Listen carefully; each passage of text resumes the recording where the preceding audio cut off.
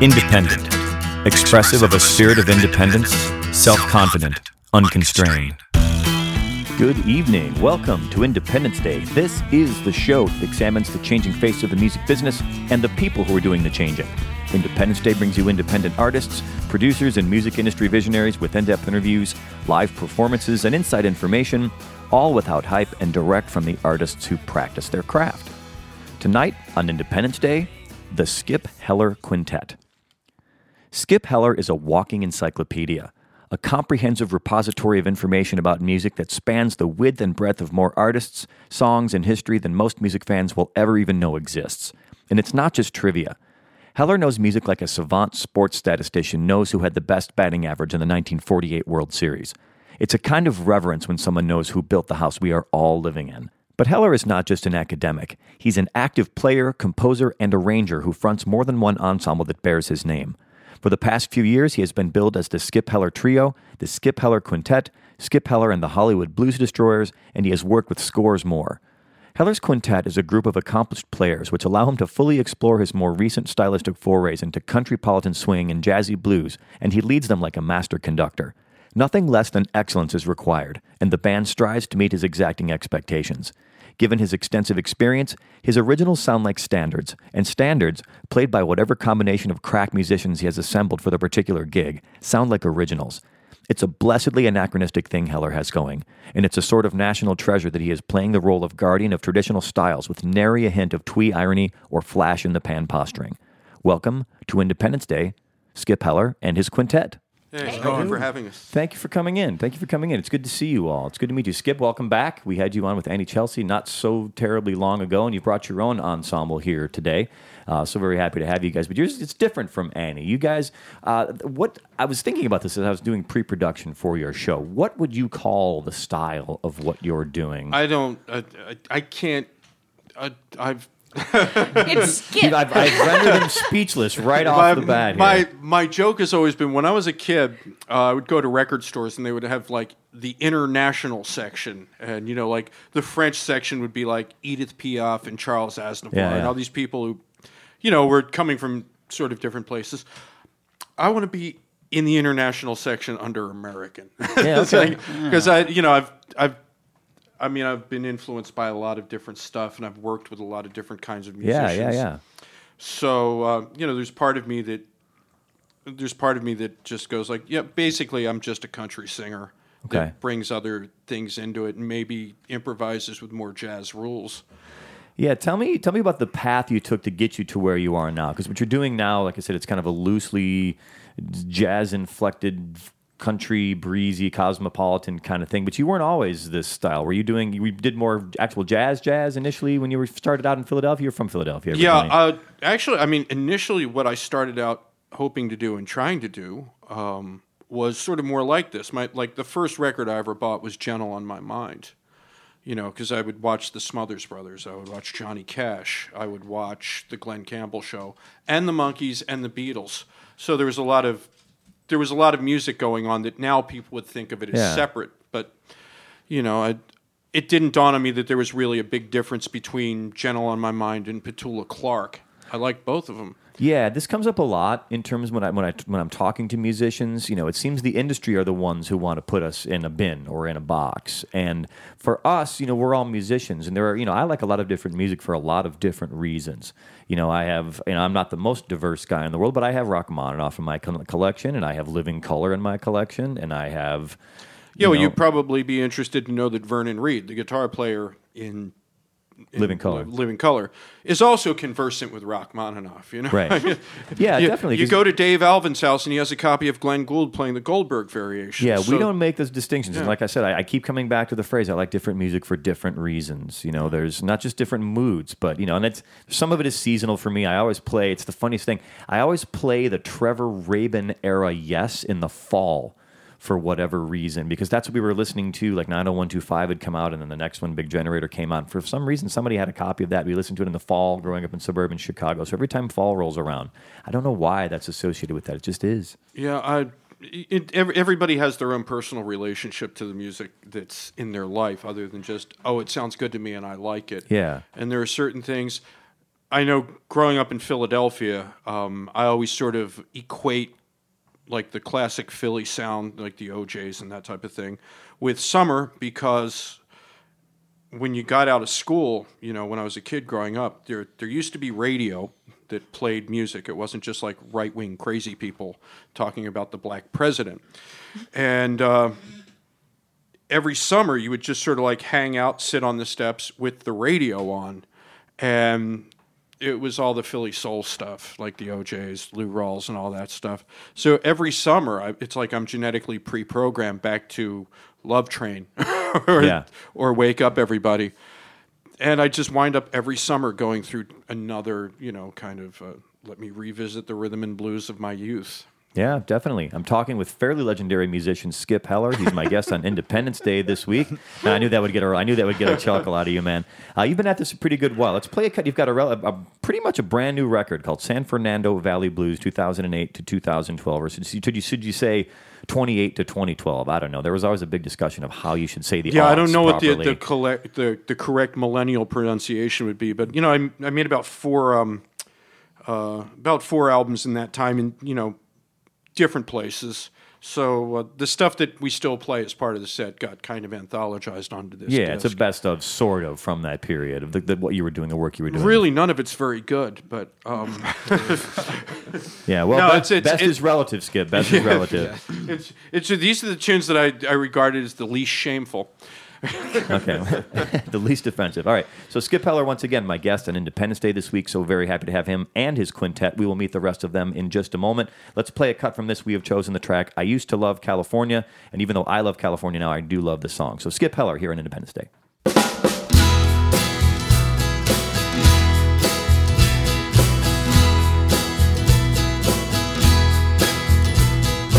Mornings I'd have one eye open, watching her as she got dressed for work.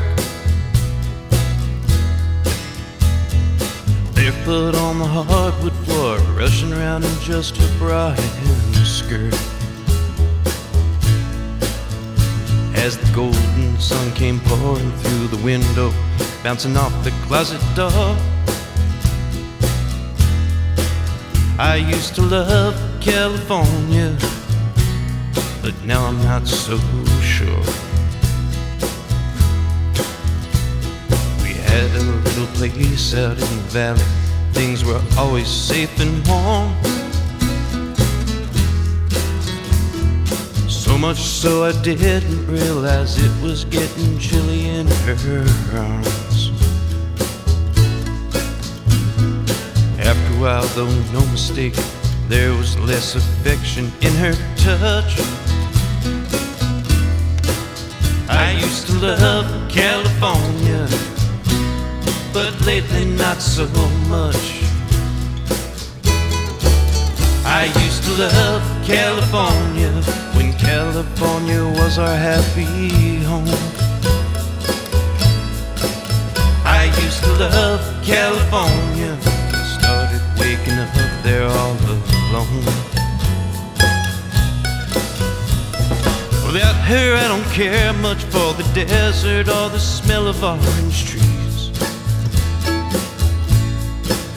I used to love California, but I've since moved back east.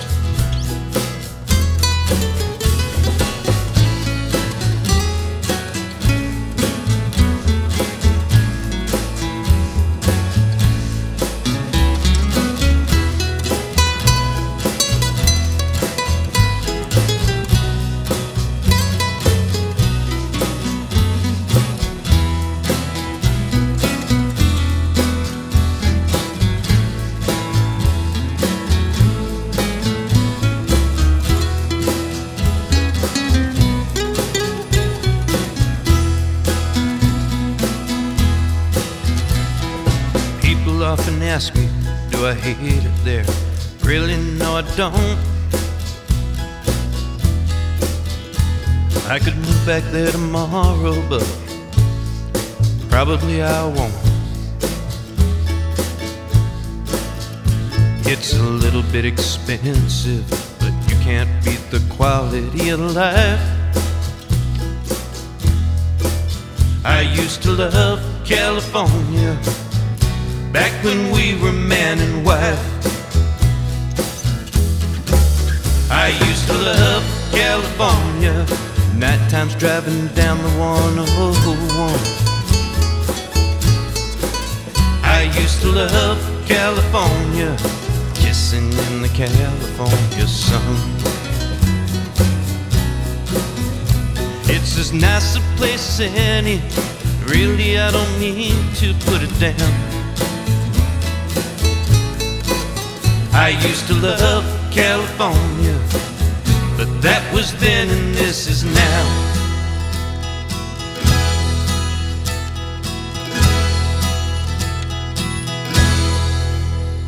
My name is Joe Armstrong. That's a great track by Skip Heller. It's from his most recent record, which just dropped very, very recently, San Fernando Valley Blues. You can pick that up where, Skip? You can just order it online at skiphellermusic.net. Skiphellermusic.net is the best place to find everything you know about Skip. And you're an active guy, man. You're out. You're playing quite a bit. You've got regular nights that you do at the Redwood. It's the first, what did we just wrote that down? The second Sunday of every month. Of every month at the Redwood. Plus you're playing every Monday night at Bob's Espresso in North Hollywood.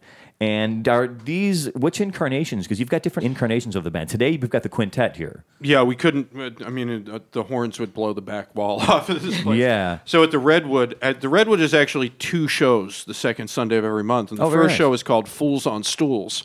And what it is, it's just like a sort of songwriters round robin. But instead of just going with like, most of the songwriter circles tend to go for the more, quote, Americana, end quote, type songwriters. Songwriter types. Right, but I try to spread it out a little bit because songs, it's a pretty flexible form.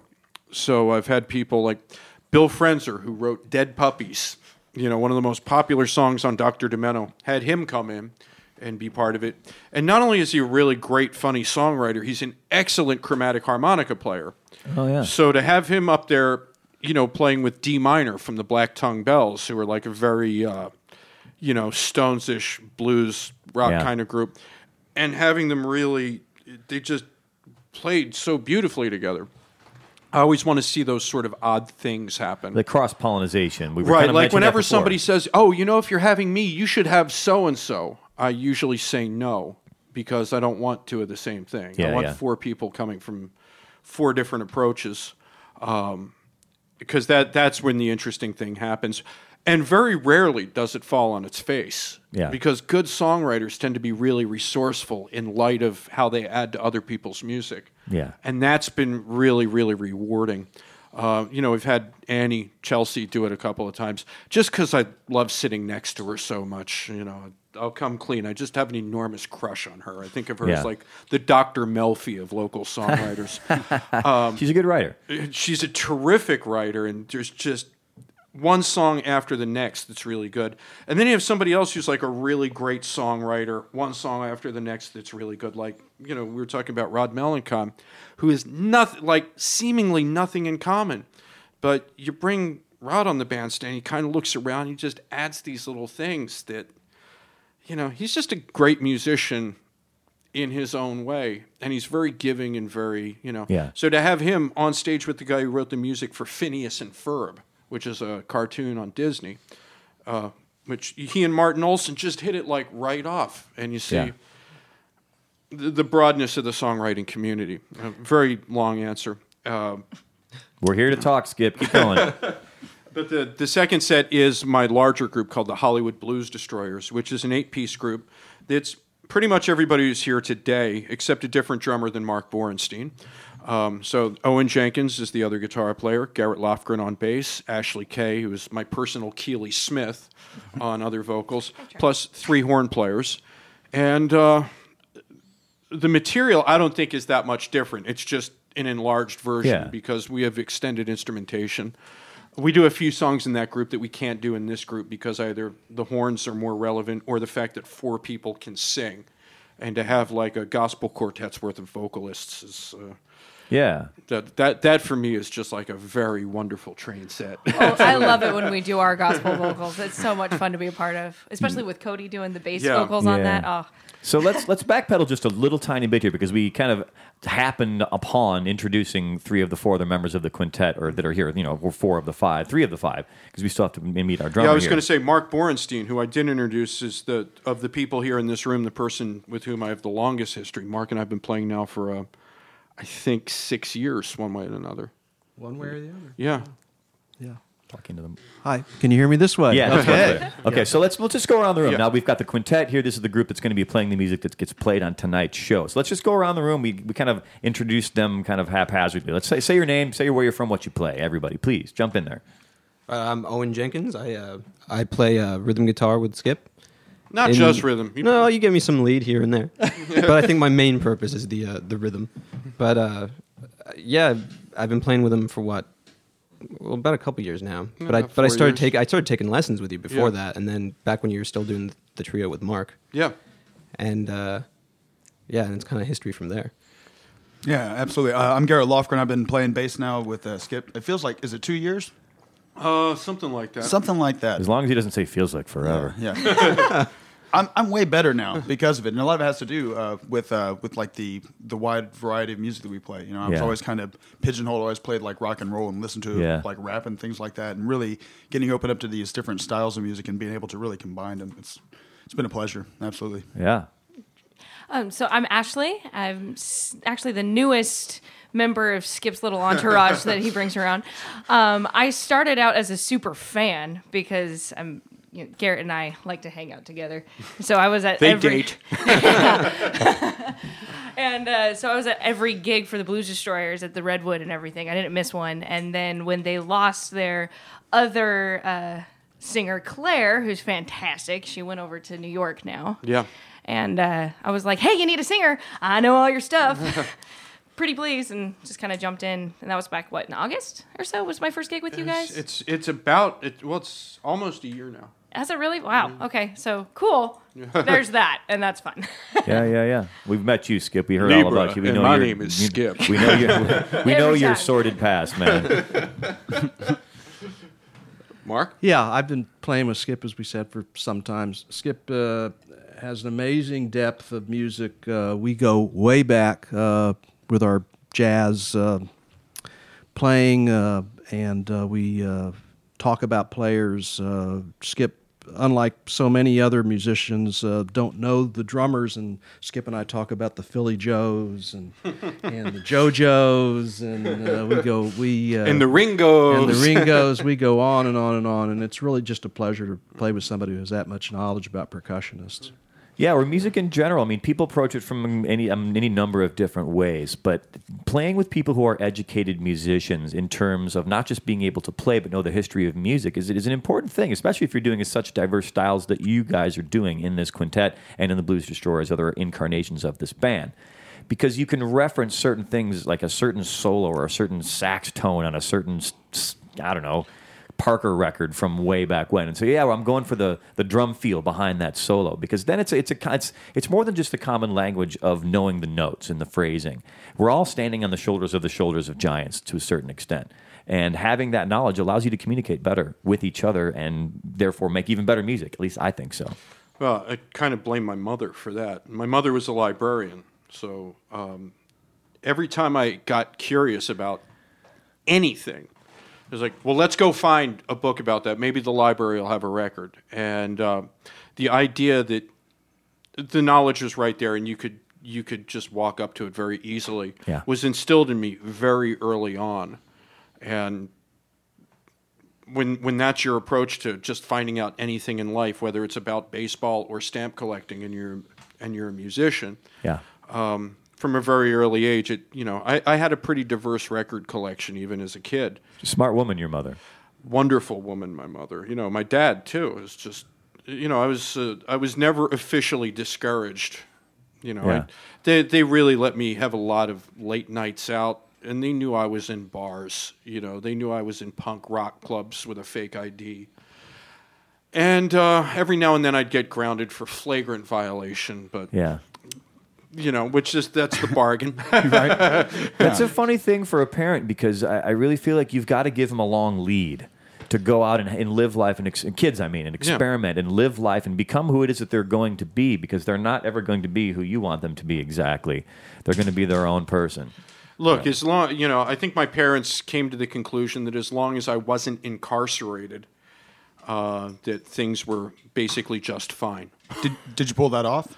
Largely. Yeah, for the most part. He's still here with us today. Yeah. We know the Chris Rock thing. Your job as a parent is to keep your son off the pipe and your daughter off the pole. Yeah, exactly.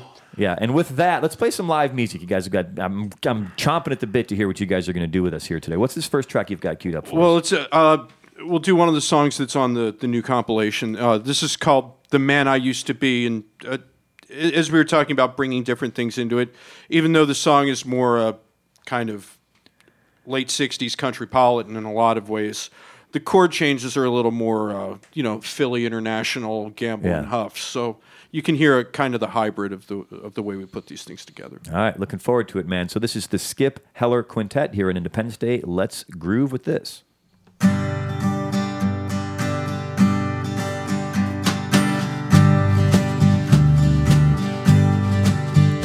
Have you seen it lately? No, I guess it's been a long, long while. I've been through some changes, made a few adjustments to my style.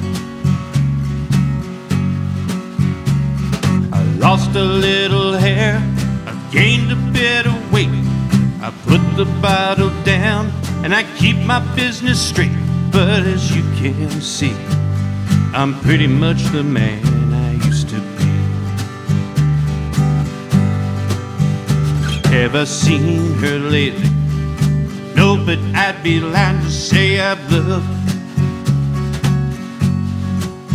We move in different circles. I don't even keep her number in my book. She always had her friends, she had a few of mine. I guess I should be glad that at least we had our time, 'cause as you can see, she didn't want the man I used to be. The man I used to be, the man I was before, the man she left behind, he don't work here anymore. Address your questions to me, stop looking for the man I used to be.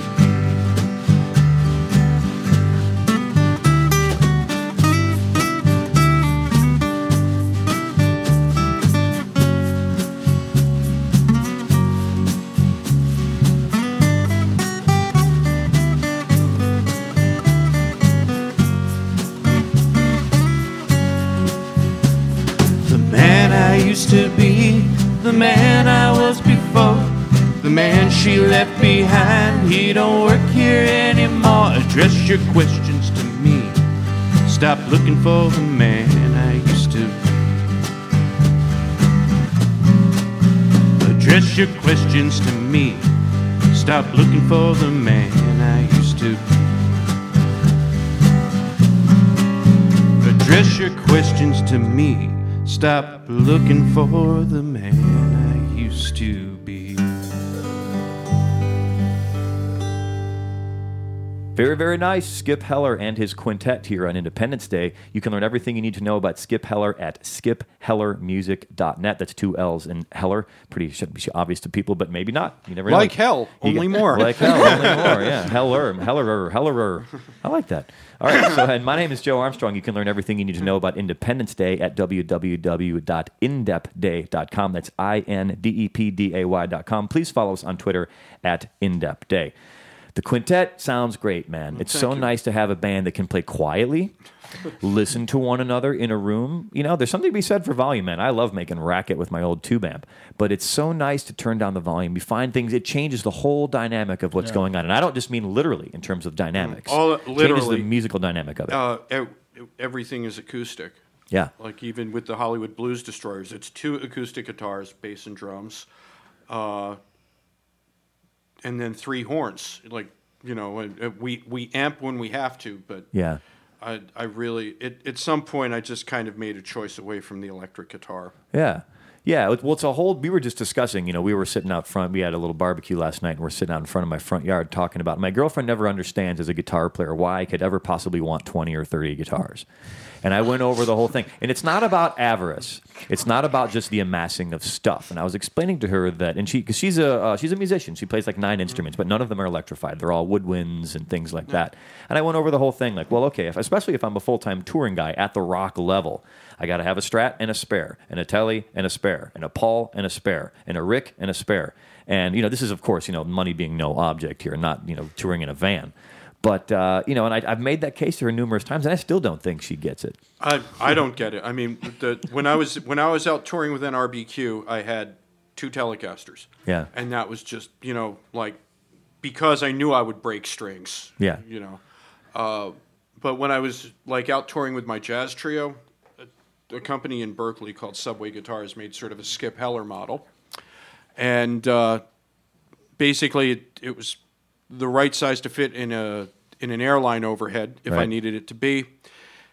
So it was just bring one guitar, and I still only have one guitar. Yeah.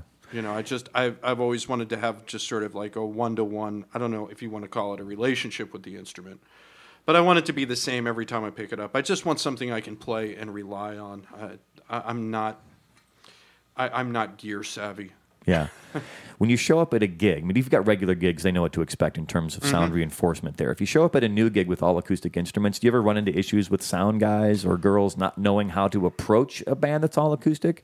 Or are they savvy enough to get it these days? Actually, kind of just the opposite. They welcome it because, especially with the Hollywood Blues Destroyers, we all have one of the smartest things any working musician can do, and I don't care where you're playing, the size of the venue, is take possession of your sound.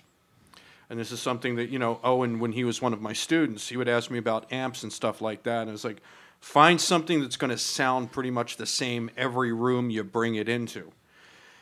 Take possession of your sound, and when a sound man sees that the band is taking care of their onstage volume and, you know, how they're going to set up, where they're going to set up, and what it's going to be like, they kind of look at you and go, let me just get a couple of microphones up in front of that. And, the only place that just has unerringly bad sound is the Echo. the aptly named Echo? Yeah. Aptly named. Yeah, that's the only place, and you just... I don't mean to be resigned to it, but I just know that's the show where that's the venue where we're never going to give our best performance. Yeah, well, both the upstairs and the downstairs rooms, the Echo and the Echoplex, are very oddly shaped rooms. And I'm not sure which one. Each one is worse than the next. If you're in the upstairs room, you've got that high ceiling with the really bright reflecting surfaces on either side, which creates this weird thing above your head because the wings are then lower by the bar on one side and the seating area on the other. But then if you go in the Echoplex... It's almost like the Troubadour up front. It's a wide stage in a shallow room until you get behind that weird lower drop ceiling thing. And then you can go back another 60 feet, and it's terrible back there. It's like a nightmare. No, walk on that stage with almost no preparation because you don't... Walk on that stage with very little preparation because you're either playing the Elvis show or whatever, where it's like a multi-act thing, with a horn section, and God help you if more than 2 people in your group sing. Yeah. Yeah, that was fun with 4 of us, wasn't it? Well, define fun, Ashley. Interesting. I just remember looking at Edie Murphy sang with us that night because we had 4 girls singing at the Elvis show. Because Elvis had 4, damn it, I'm going to have 4. Yeah. He's the king. I base my life on his teachings. And Ashley is very tall. You can't see her standing up. But in addition to being very lovely, she's very tall. And we had another singer with us named Lizzie McKenzie, who was 6'2" and wearing heels. Yep. I was wearing heels too, so it kind of worked out. And then Edie Murphy is just... What is she, 5'3", maybe? About 5'5", and playing the fiddle. So, she has her mic held up, and she's looking up at a microphone and the invasion of the Amazon women, and can't hear herself. And she's got to do 2 things that require she hear herself. Fiddle and she pulled it off, though. Edie is always great, though. She's awesome. Yeah. It's funny how much we lean on technology or don't lean on technology, because I try, I love technology, and my phrase I've been using for years is technology is great when it works.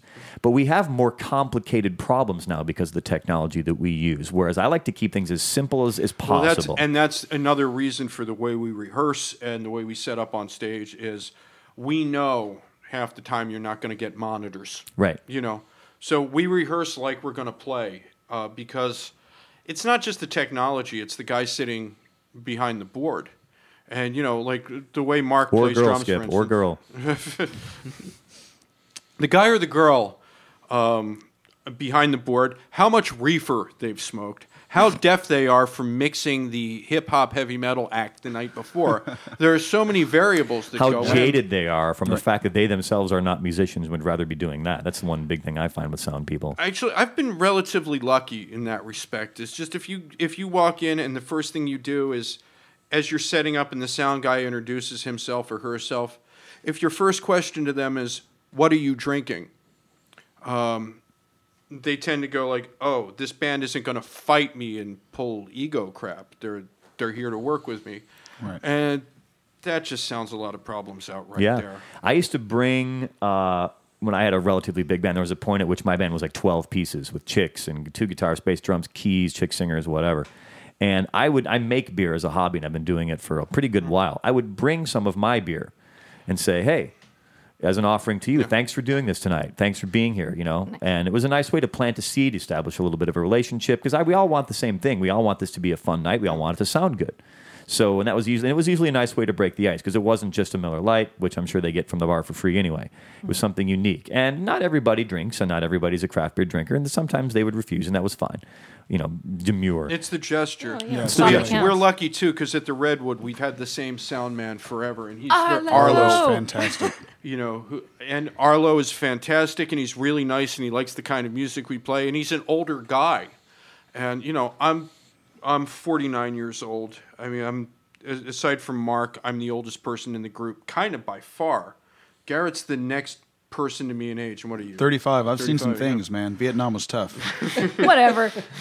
I mean, on TV. What are you guys talking about? I'm 35. You guys do math? What's happening? He saw Full Metal Jacket, man. Yeah. It seemed terrible. What with Willem Dafoe and all. That was a different movie. That was Platoon, wasn't it? That's Platoon. That was Platoon. But yes, I was going to say, same but era. have you ever seen a movie with Willem Dafoe where it ends well? I don't care whether you're talking about autofocus, Full Metal Jacket.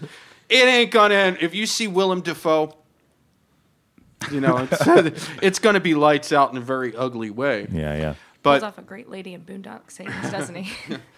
But the point I was going to make is that when you're dealing with guys who are your age and know music, if not specifically the way you do, but have a similar realm of experience, they're going to know what it's supposed to sound like. And most of the guys are pretty professional.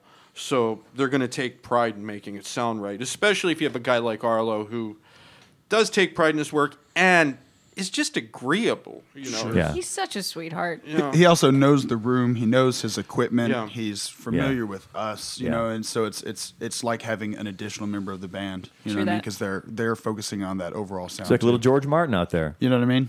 doing the God's work for everybody. Right. There are a couple of people who are like, the ninth members of the group. Ron Resnick, who has done all of the YouTube videos and our album Blurry covers. Lens. Yeah, Blurry Lens photography. He's sort of like the other ninth member. He's like the Murray the K of our... right? Yeah. That's how old I am. I can make that joke, and only Mark knows what I'm talking about. But, these people are sort of, Michelle Blake, who does the web design, Ron, who does the photography and the videography, and Arlo, who is sort of like the house sound guy. It's like, thank heaven for them, because, as good as your band sounds on stage, if it sounds like crap out in the room...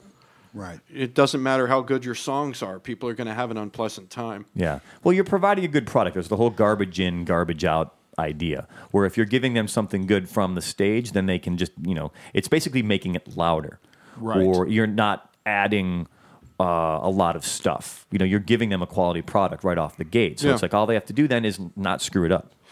Yeah. Well, we try not to give them anything to fix. Yeah, exactly. You know? Exactly. And you listen to each other, which is nice. And in light of that, how about some more listening to each other with some live music? What else? What's the next tune you got for us here? You know, since it's not just on the new CD, but it's also coming out fairly shortly as a 78 RPM record. Right. Actually, let's do "I Hate You." And Skip, explain to the kids at home who are too young to know what a 78 is. I know what a 78 is. Explain to them what a 78 is.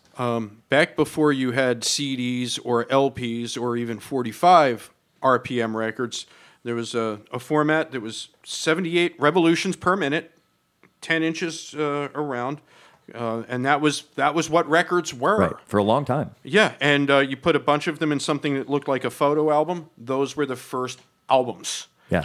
But it's that, you know, now that they're making record players that have the 78 speed on them again, we said, you know, the kind of people that like this music tend to collect 78s. I would be emblematic of this. I have 3,000 of them. So Lee Joseph at Dionysus Records, who was the bass player in the group for a while, said, well, if you want to make a 78 of this stuff, I'll do it. So coming in about 6 weeks, summer 2014, I Hate You on 78. Is this your first 78? This is my first 78, but it's not my first vinyl. What a proud moment. It's big for me because yeah, that's a labor of love. I mean, I'm not a vinyl addict, but I'm definitely a vinyl guy. And I've figured out now that CDs are going the way of the dodo, and I like physical media. I like to me, they're the original multimedia package. You've got artwork, you've got liner notes, you've got stuff. I've always been a liner note junkie. That's how I learned about the music business. Me too. I would open up my albums and say, okay, they recorded that at Ocean Way. What's that? And there was no internet to go look up and see what Ocean Way was back then. That's what people don't understand now is back before there was such a thing as, you know, like if there was a record you wanted that you couldn't get in your hometown, you'd have to write away to like the Schwann catalog or County Records or one of those places and wait 6 weeks for your copy of, I don't know, like the best of Louis Jordan. Not an obscure guy. This guy had more hits than like anybody in the 40s. But trying to find a Louis Jordan record, it was kind of a project. You'd read about it, you'd look for it, and then eventually you'd wind up mail ordering it. Yeah, things have changed, man. Things have changed. I've got the Rhapsody on my phone, right? Which is everything, everywhere, anywhere. I have a cell phone service, which is still kind of blowing. I've just got this recently. It's kind of blowing my mind a little bit, and it's in some ways it's annoying because it doesn't. We've removed that ability to want, just to want. And to long to have something like waiting 6 weeks for a record. Like, imagine how excited you would be waiting. You probably remember this. Waiting for that record to show up. Like, oh my God, it's Christmas. It's coming. It's coming next month. It's coming next week. It's coming 2 weeks. It's coming tomorrow. Where is my record? You know, things have changed. It's all right there now. Anyway, you're keeping it real, man. I hate to use that phrase. It sounds like a dopey phrase, but you really are, Skip. You're keeping music real and alive and doing it the real way. It was done ages ago, and I'm glad you're doing it now. I'm old. You said that, not me. All right, so let's hear this. Skip Heller Quintet on Independence Day with the track I Hate You. 1, 2, 1, 2, 3.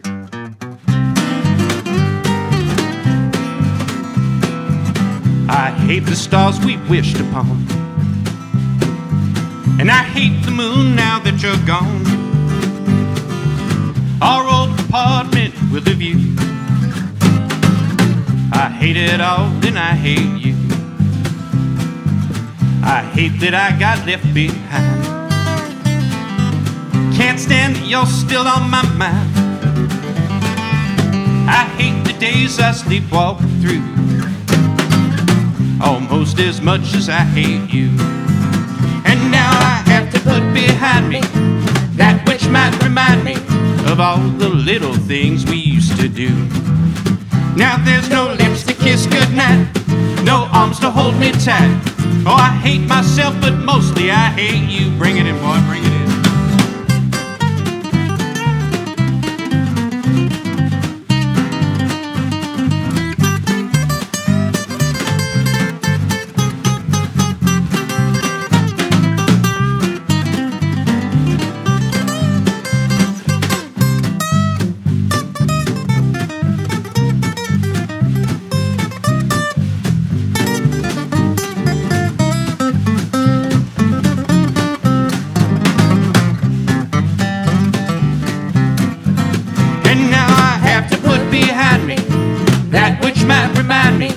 of all the little things we used to do. Now there's no lips to kiss goodnight, no arms to hold me tight. Oh, I hate myself, but mostly I hate you. I hate the single life I live, and I hate the way I can't forgive this heart of mine that loves you true. And incidentally, I hate you. I hate this bar and I hate you. I hate the world and I hate the Skip Heller Quintet. So very, very happy to have them. That is a song which will be released in not too terribly distant future on a 78, which is a proud moment for Skip, and I think a really great moment for music in general. The fact, that's talking to you about this, I didn't even know you could still make 78s. I didn't know it was possible. There are a few labels that still do them. And you're putting this out on Dionysus Records. And this will be distributed. This will be in stores. Yeah. People can pick it up in stores. Of course, you'll be selling it at it's a little cumbersome to sell at shows? No, because it's a vinyl 78. It's not shellac, so it's not when you drop it, it breaks. Yeah, that was the thing. People don't remember the actual 78s were made out of a different material. Clay and shellac. Yeah, and they were very brittle. There's a moment in It's a Wonderful Life when George Bailey comes over to Mary Hatch's house. And she puts on, they haven't seen each other in a while since that first night at the high school. And she puts on Buffalo Girls on a 78. And they go in and they have that thing and they get in the fight and he leaves and comes back in, forgot my hat. And he comes in and right before that, she gets mad when he storms off and she takes the record and smashes it. And people who are paying attention will notice that the record shatters, which is what you cannot do with a vinyl record unless maybe you're in Minneapolis and it happens to be frozen. Yeah, I was going to say if you keep it in the or freezer. Chicago on any given morning in January. But it's a different technology. So happy to see it's back. So happy to see it. So they're more durable.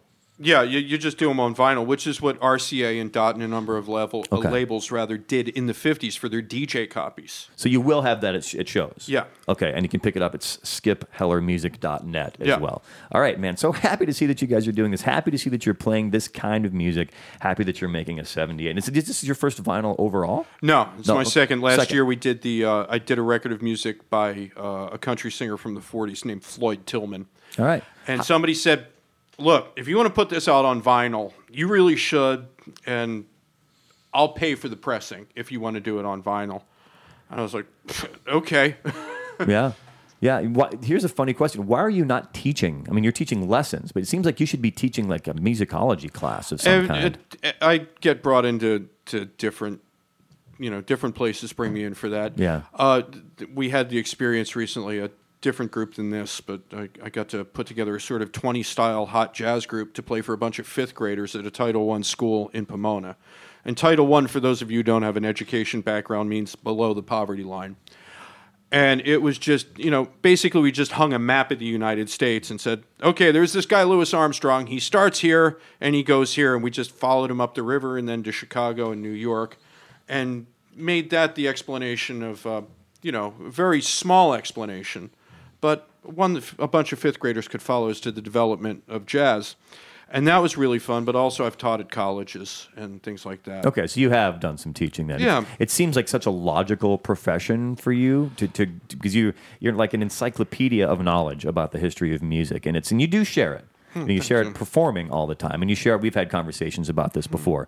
But it seems like this is a gift. It's something that needs to be shared on a wider level because you're like an ambassador for the history of great music. Well, that's how I always feel is when you go to some place where the music isn't already, you become, for lack of better words, the ambassador of those things. And I have friends that have been that in a very real way. My friend Ray Campy, the rockabilly singer and bass player.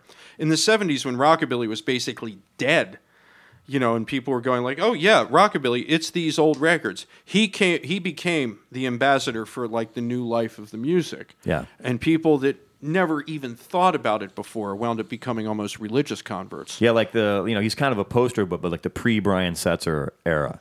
Well, he definitely like sodded the field so Brian Setzer could come and Setzer became sort of like the first real rockabilly guitar hero pretty much ever. Yeah. There wasn't one before that. You know what I mean? As great as Cliff Gallup was, nobody could point to a picture of Cliff Gallup and go, him, the guy on the Gene Vincent records. Yeah. But Setzer being out in front, He became to rockabilly pretty much what Stevie Ray Vaughan became to blues. And such a solid player, too. I mean, I've seen video lessons with the guy. The guy knows chord solos. Look, I knows saw everything. him in 1982, the first time the Stray Cats toured the U.S.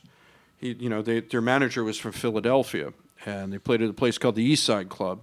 And you just saw this three-piece band that could take on any three-piece band in any style. And it wasn't just him. I mean, he was definitely the focal point. But Lee Rocker's father is basically the principal clarinetist, Stanley Drucker, for the New York Phil under Leonard Bernstein. How disciplined do you think he grew up about music? Yeah. Everybody in that band was ready for the job.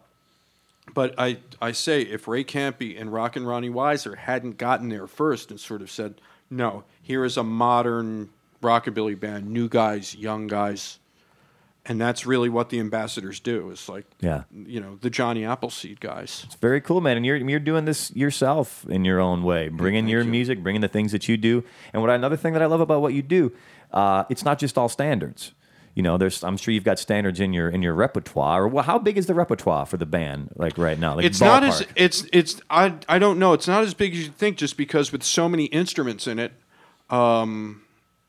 It's a lot of writing for me to do, and heaven knows that, I do like to actually have a life and do other stuff and work on other people's music. And like this year, there's been a couple of things for cartoons and so forth. So I can't just do the Hollywood Blues Destroyers for a living because, with 8 people in the band. Yeah. At the end of the average gig, we each walk out with our $4. Yeah, exactly. Here's your $1.66, which I always joke is as much as I made for my first gig. I made $1.66. I made $3. My cut of the $10 profit we made after paying $150 to rent the giant PA system. I made $3. It was the night after John Lennon was killed, but I saw the future in it, and now I often make twice that. Yeah, but in the Hollywood Blues Destroyers, we do have some standards we do, and in the quintet we do sort of an old 20s jazz song called "Sweet Sue, Just You," which I learned really from the Bing Crosby record.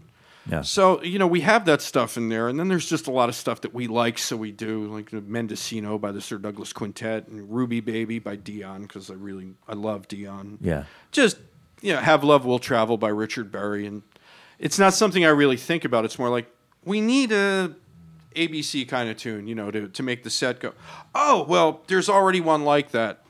Yeah. And then sometimes you go, you know what? If we record this, I'm not going to, it's going to be one more cover on the record. And it is my arrangement. I think I'll go back and write something like that. Yeah, definitely. Because you can write something that's informed by that. Because, that's what the Beatles did. That's what everybody did.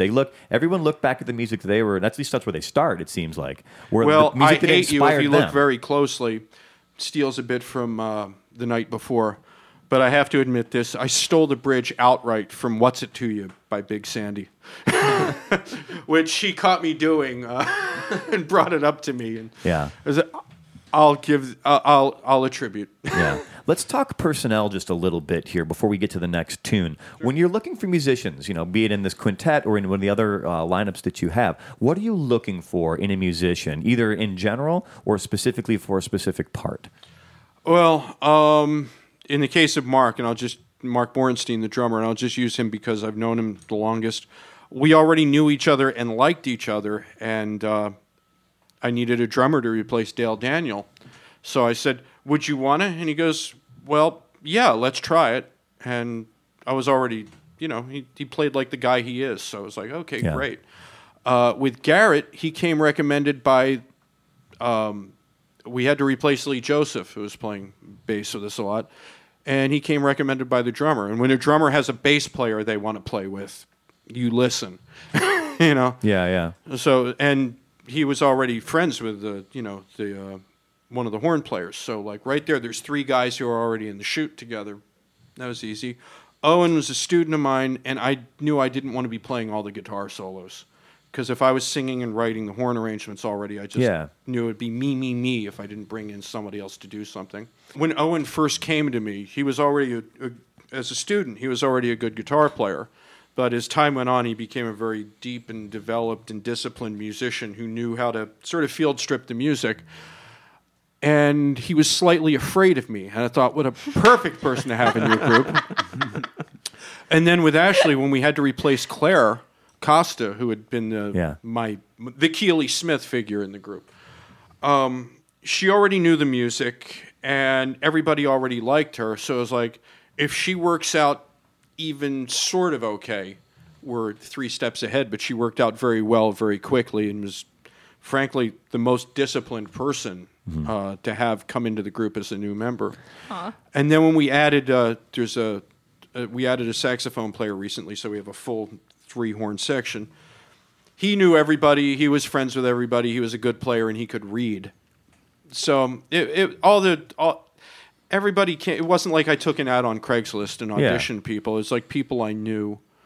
Lee Toft, who plays trumpet in the Hollywood Blues Destroyers, he and I had played together as early as 1999, and I brought him in on something, and he and Cody were like, "Do you think you could write something where we'd play together?" Like, okay, I guess I have a horn section now, because it's just a little costly and time-consuming to do it for one song. And, I know how to write for a larger ensemble. Arranging, we call that. We call that in music school, at least. Yeah. Well, I didn't go to music school. I learned how to do it in the library. Yeah. It's a different kind of school. It's how Ray Bradbury, it's how he learned to do those kinds of things. He would just go rent a typewriter, because that's what you had to do back in the day. Yeah, at the LA Library. At the LA Library, and sit in the basement, and that's how he pecked out Fahrenheit 451. I had a book called The Professional Arranger-Composer by an arranger named Russ Garcia, who did a couple of Julie London albums and a Louis Armstrong record, and it laid things out beautifully. Then I found a book called Sounds and Scores by Henry Mancini, where he used his own music as like examples, and I knew that music, so it was easy. And then basically I went and would hang out with Les Baxter, just live in his house for weeks at a time and study his scores and say, why did that work? How did you do that? And then a guy named Robert Drasnin, who had been the president of music at CBS, took me under his wing. And by the time those guys were done with me, I could figure out the mechanics a little more easily. Yeah. What's your percentage of, because this is always an interesting answer from everybody, is what's your percentage of like jerk quotient that you're willing to accept in a musician? Like some people have a blanket, they won't accept anyone if they're a jerk. Like if they're an amazing player, will you accept someone like, is it like 70-30? Like musicianship versus jerkitude? Or is it like they have to be 90% good human being that I'll deal with a little bit of attitude? Everybody has a bad day here or there, but I mean, I'm lucky. You see the people I'm surrounded by, and there's no jerkitude in the mix. And even with the larger group, everybody likes each other. Yeah. So if somebody walks into the gig having a bad day, by the time they put on their necktie, they're going, "Oh, I'm around like 7 of my friends. This is cool." And, Yeah. So I haven't had too much jerkitude to put up with. I'm a bad guy to ask. I'm probably the guy that throws the most of it out at the people I work with. Well, your name's on the marquee, man. That's kind of the thing, but I'm more thankful than you could possibly know that I've been able to attract a really very talented and imaginative and understanding bunch of people to play the music. Yeah. We heart Skipper is basically what it comes down to. Yeah. How about one more tune? Let's hear some of this love. Let's hear the love fest and then music here. What's next, guys? What did we do next? We did Falling Out of Love. Actually. That's what's coming up next, right? Yeah, which is the newest of our songs. And I wrote it after listening to a record by Trio Los Panchos, because I listen to a lot of Mexican trio music because I love the guitar players on it. All right, this is Skip Heller and his quintet on Independence Day. 1, 2, D, 2, 3.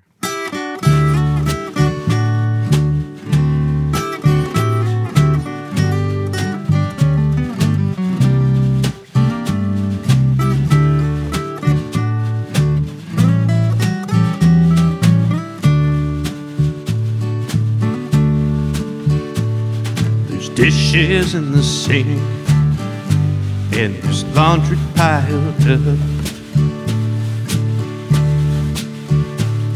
I've never been the type to procrastinate this much, so I've written out a list of the things I need to do. And they're at number 1, falling out of love with you.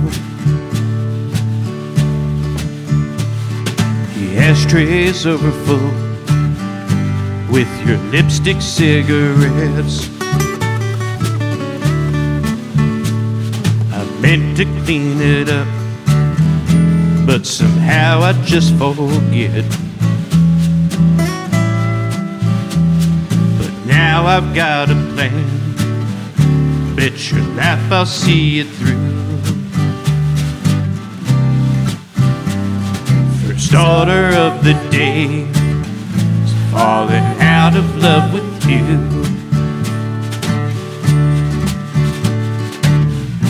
There it is, atop my list of chores.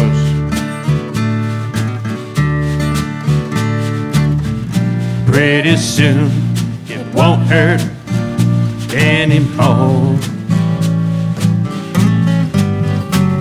I'll be a better man, or at least a man less blue. So to start my day, falling out of love with you.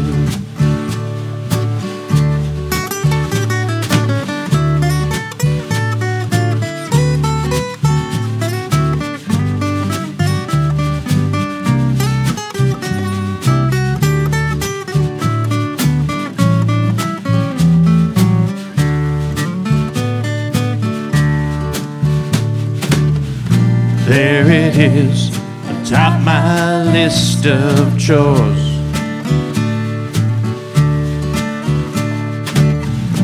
Pretty soon it won't hurt anymore. I'll be a better man, or at least a man less blue.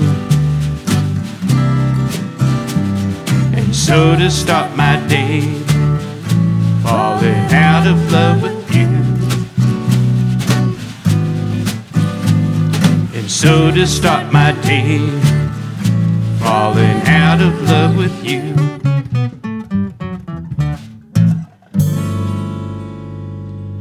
My name is Joe Armstrong. You are listening to Independence Day. I would love it if you checked out the Independence Day website at www.indepday.com, INDEPDAY. There's all kinds of musicians there. Musicians from Los Angeles, musicians from New York, musicians from around the country and around the world.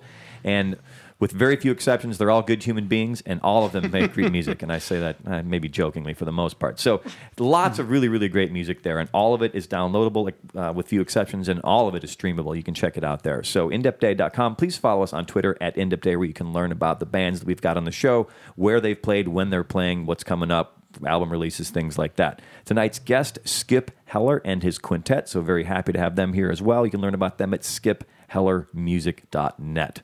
Another great tune. Man. Thank you.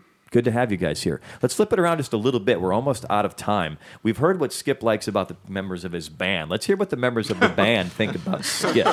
And maybe more specifically, not just about character assassinations and things like that, or whether bring me the flowers while I'm living, kids. And not so much like how often he doesn't take out his cat litter. Now we're not looking for that kind of stuff. But what do you learn from this guy? Why are you playing with him? Why are you playing with him? So anybody jump in here. That dog is pretty loud. Yeah, she's a snorer. It's one of our mascots. Come on, knock it off, you. Well, I'm Garrett. I'm the bass player, and one of the first things I noticed was just the diversity of it. And what's cool, I think we kind of touched on it earlier, is when we're learning a new song concept, because we all kind of have a pretty reasonable a music knowledge. Skip can call out name a song, and that's kind of like the theme. It's think My Boy Lollipop. And then suddenly that can cue someone in the back. Gotcha. And then we're able to kind of jump in that way. So I think it's our ability to communicate well with each other. Everybody we play with really has a grasp of their instrument, and we all kind of feed off of each other's success and feed off of that kind of great vibe that comes from it. So yeah, it's a pleasure for sure. Hey, and then Owen, you have a very unique situation because you were the Padawan, you were the teacher, and now you have ascended to the role of player in his band. That doesn't happen a ton. Well, I feel like I lucked into it. He thinks he's just being nice, but I don't know. It's a real privilege. I regard it as. I mean, not only to play with Skip, but play with all the rest of the guys. They're absolutely amazing players and girl. Well, you're included in that. It's a loose. Use the term "guys" loosely. The Midwestern you guys. Yeah, as exactly. The you all.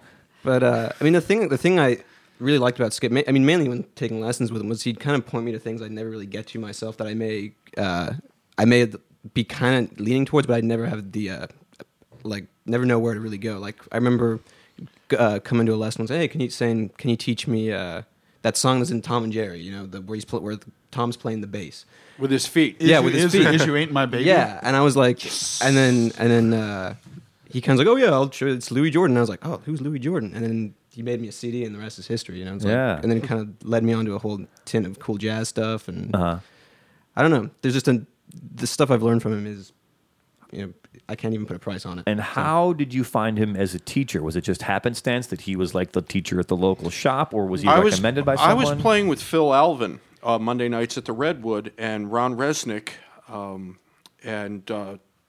Owen's mother are a couple, and they would. Ron was a big fan of Phil's, and they brought me to see him, and then you were in the mix, and then I think we just started talking about AC/DC. Yeah, and the rest is kind of history. Yeah, so, because we just started talking about different guitar music we liked, and of course, we're in this sort of blasters American music, roots rock, and here we are talking about Malcolm and Angus. Yeah, yeah. So Angus. I thought it was really cool that here was a guy that was open to all of it. Get well, Malcolm. By the way. Yeah. Get well, Malcolm. No, it's just a really, it bummed me out because, I have a brother, and just the idea of like, if anything happened to my brother, I would be horrified. But on top of it, my brother, who I've made a life and a profession with, that would be devastating. Yeah, and he's so, Angus gets all the spotlight in AC/DC. Like he's the guy with the bloomers who runs around and goes crazy. But Angus is the engine of that ensemble. He's the one that makes all that stuff. Malcolm was the one that figured out what the group was. Malcolm was the one who figured out what the group was supposed to be like. Yeah, and there's a group that just made more good records for a longer time than most stadium rock bands do. Elegant simplicity is what I like to think of. I mean, it's they don't, not a lot of makeup, which was kind of the line for me. Like for me, David Bowie's allowed to wear makeup, but other dudes, I don't want to see him wearing makeup. It's just me. Just Bowie. So just Bowie. Right out. It's I call it the Bowie rule. Mark, how about you? Like, you've been playing with him a pretty good while. Like, what do you learn from Skip? Yeah, I think it's similar. Knowledge of music, and he's able to relate. He's able to relate if he has a particular sound that he wants somebody that I'm familiar with. I can't tell you how many times Skip has given me records with some of my idols playing brushes. I think most drummers now, the brushes are a lost art, and I've gained that back again. And it's a wonderful way to express yourself, and I really have to thank Skip for that. Yeah, yeah. You guys make great music together. And of course, last but certainly not least, Ashley.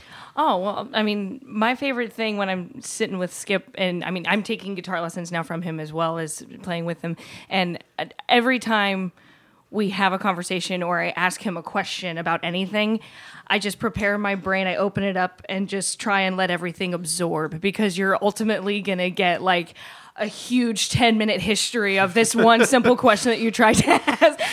It will be a thorough answer. And it's beautiful. And I'm like, okay, I must get all of this because I'm trying so hard to get it forward. And you're so good. And yeah, it's just... When I was younger, there's a musician in Philadelphia named Uri Kane, who's now quite a big player in the international Philly jazz circle. It's like, or the international, jazz board, so to speak. And I'd be like, Uri, what's the deal with this guy, Glenn Gould?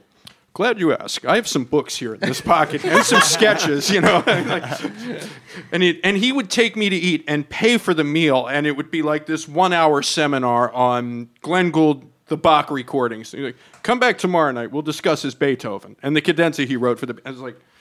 There will be a quiz. Yeah, I know. It's just the thing of like, now that I'm the older guy in the group, I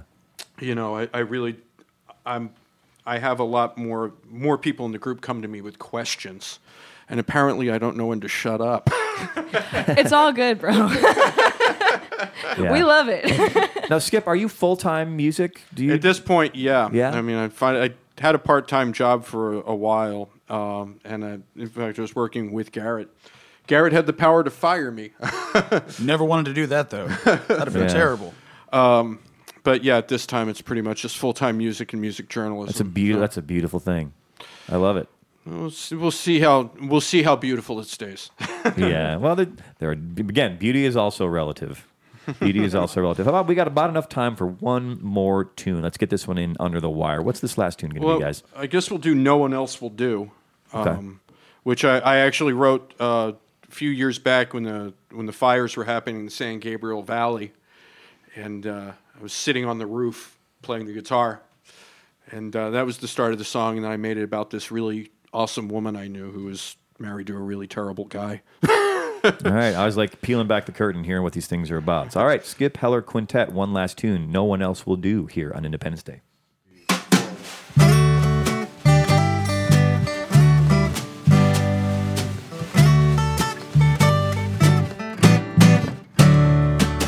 It's a town of memories. I might have more than most. I'm in an apartment down the block from all my ghosts. You've been around forever, but you've never been with me. And now I'm showing up in places where I hope you'll be. I'm on the roof with my guitar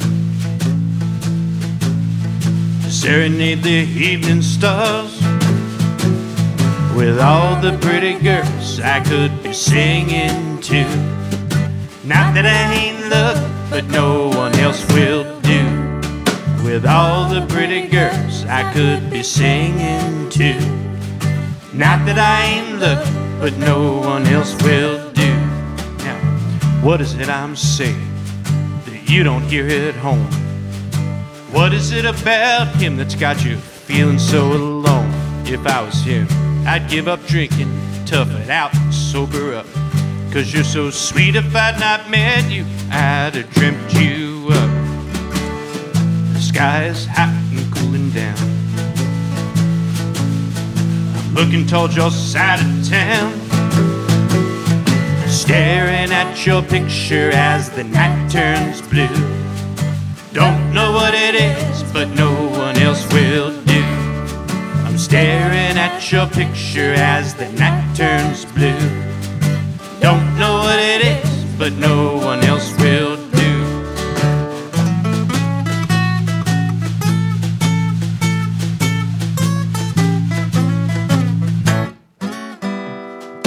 Tell it to me simple, now say it to me plain.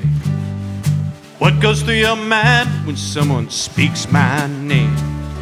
Am I the sweet distraction, all the smile when things get dark? Or am I just a secret tucked within your heart? It feels like midnight, but it's not. The sky's dark, but it's still hot.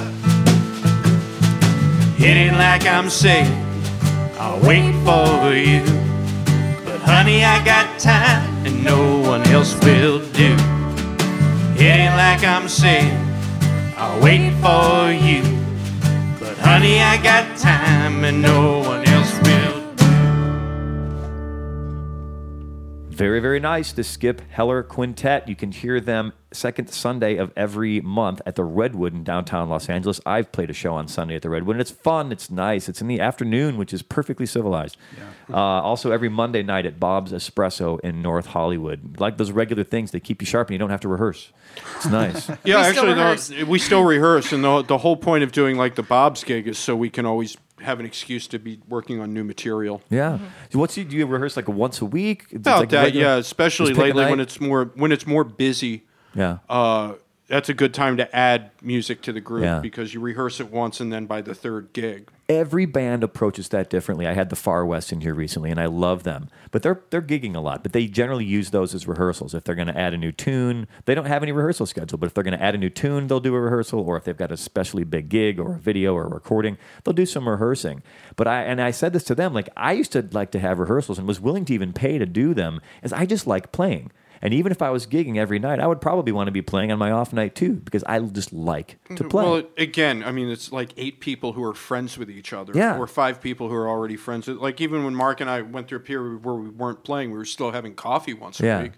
It's a chance to get together with the people I love and do the things I love. Yeah. And that's what it's all about as far as I'm concerned, man. That's what the whole thing is about. Who was that guy that said, "The life I love is making music with my friends"? Yeah. You did that one time. Yeah, you say that a lot. Yeah, I invented that after I heard Willie Nelson say it. Okay.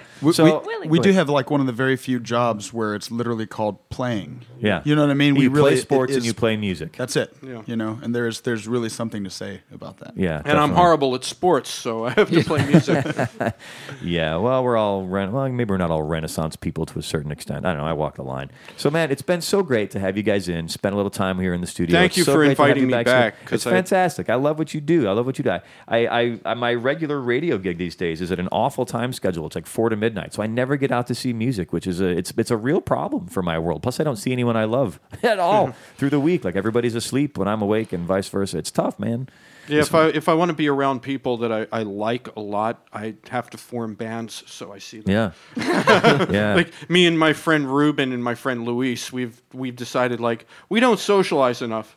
Let's start a group and lose some money together. Yeah, exactly. Let's start a money pit, shall we? Hey. All right. So this has been the Skip Heller Quintet. We've got Skip Heller on guitar and vocals, Garrett Lofgren on acoustic bass, Owen Jenkins on acoustic guitar, Mark Borenstein on drums, and Ashley Kay on vocals. It's been so great to have you guys come in today. Thank you again for Absolute having pleasure. us. My pleasure. And Skip, you've got this relatively brand new record, San Fernando Valley Blues, a sort of best of collection from 2008 to 2012. You've got this brand new 78 coming out this summer. Looking forward to hearing that. Just pick him up, see him second Sunday of every month at the Redwood downtown LA, and every Monday night at Bob's Espresso, North Hollywood. Skip and the band, thank you so very much.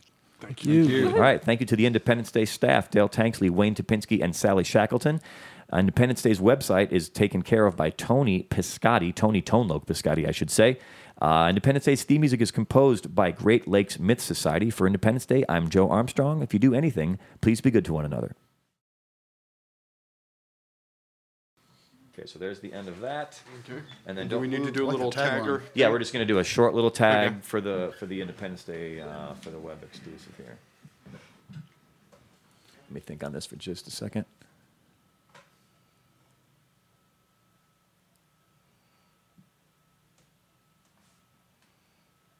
Okay, 3, 2, 1. My name is Joe Armstrong. This is an Independence Day web exclusive with the Skip Heller Quintet. You can learn everything you know about them at skiphellermusic.net. They came in, they did a really, really smoking bunch of songs in a style that's almost indescribable. I don't know, countrypolitan, jump band, swingy kind of acoustic music. I love it. Skip, thank you. Thanks to the band. Thanks for coming in. You've got one more tune. What's this going to be? This is called Tracy Lee, and it's actually a true story about a real club in Philadelphia, a real girl who was there, who is still very lovely after all these years. All right. It's a rare thing. Beauty is relative, and beauty is the best thing, except for love. Thanks, guys. Let's hear this. That's it. Awesome. Thank you. I'm running to the men's room.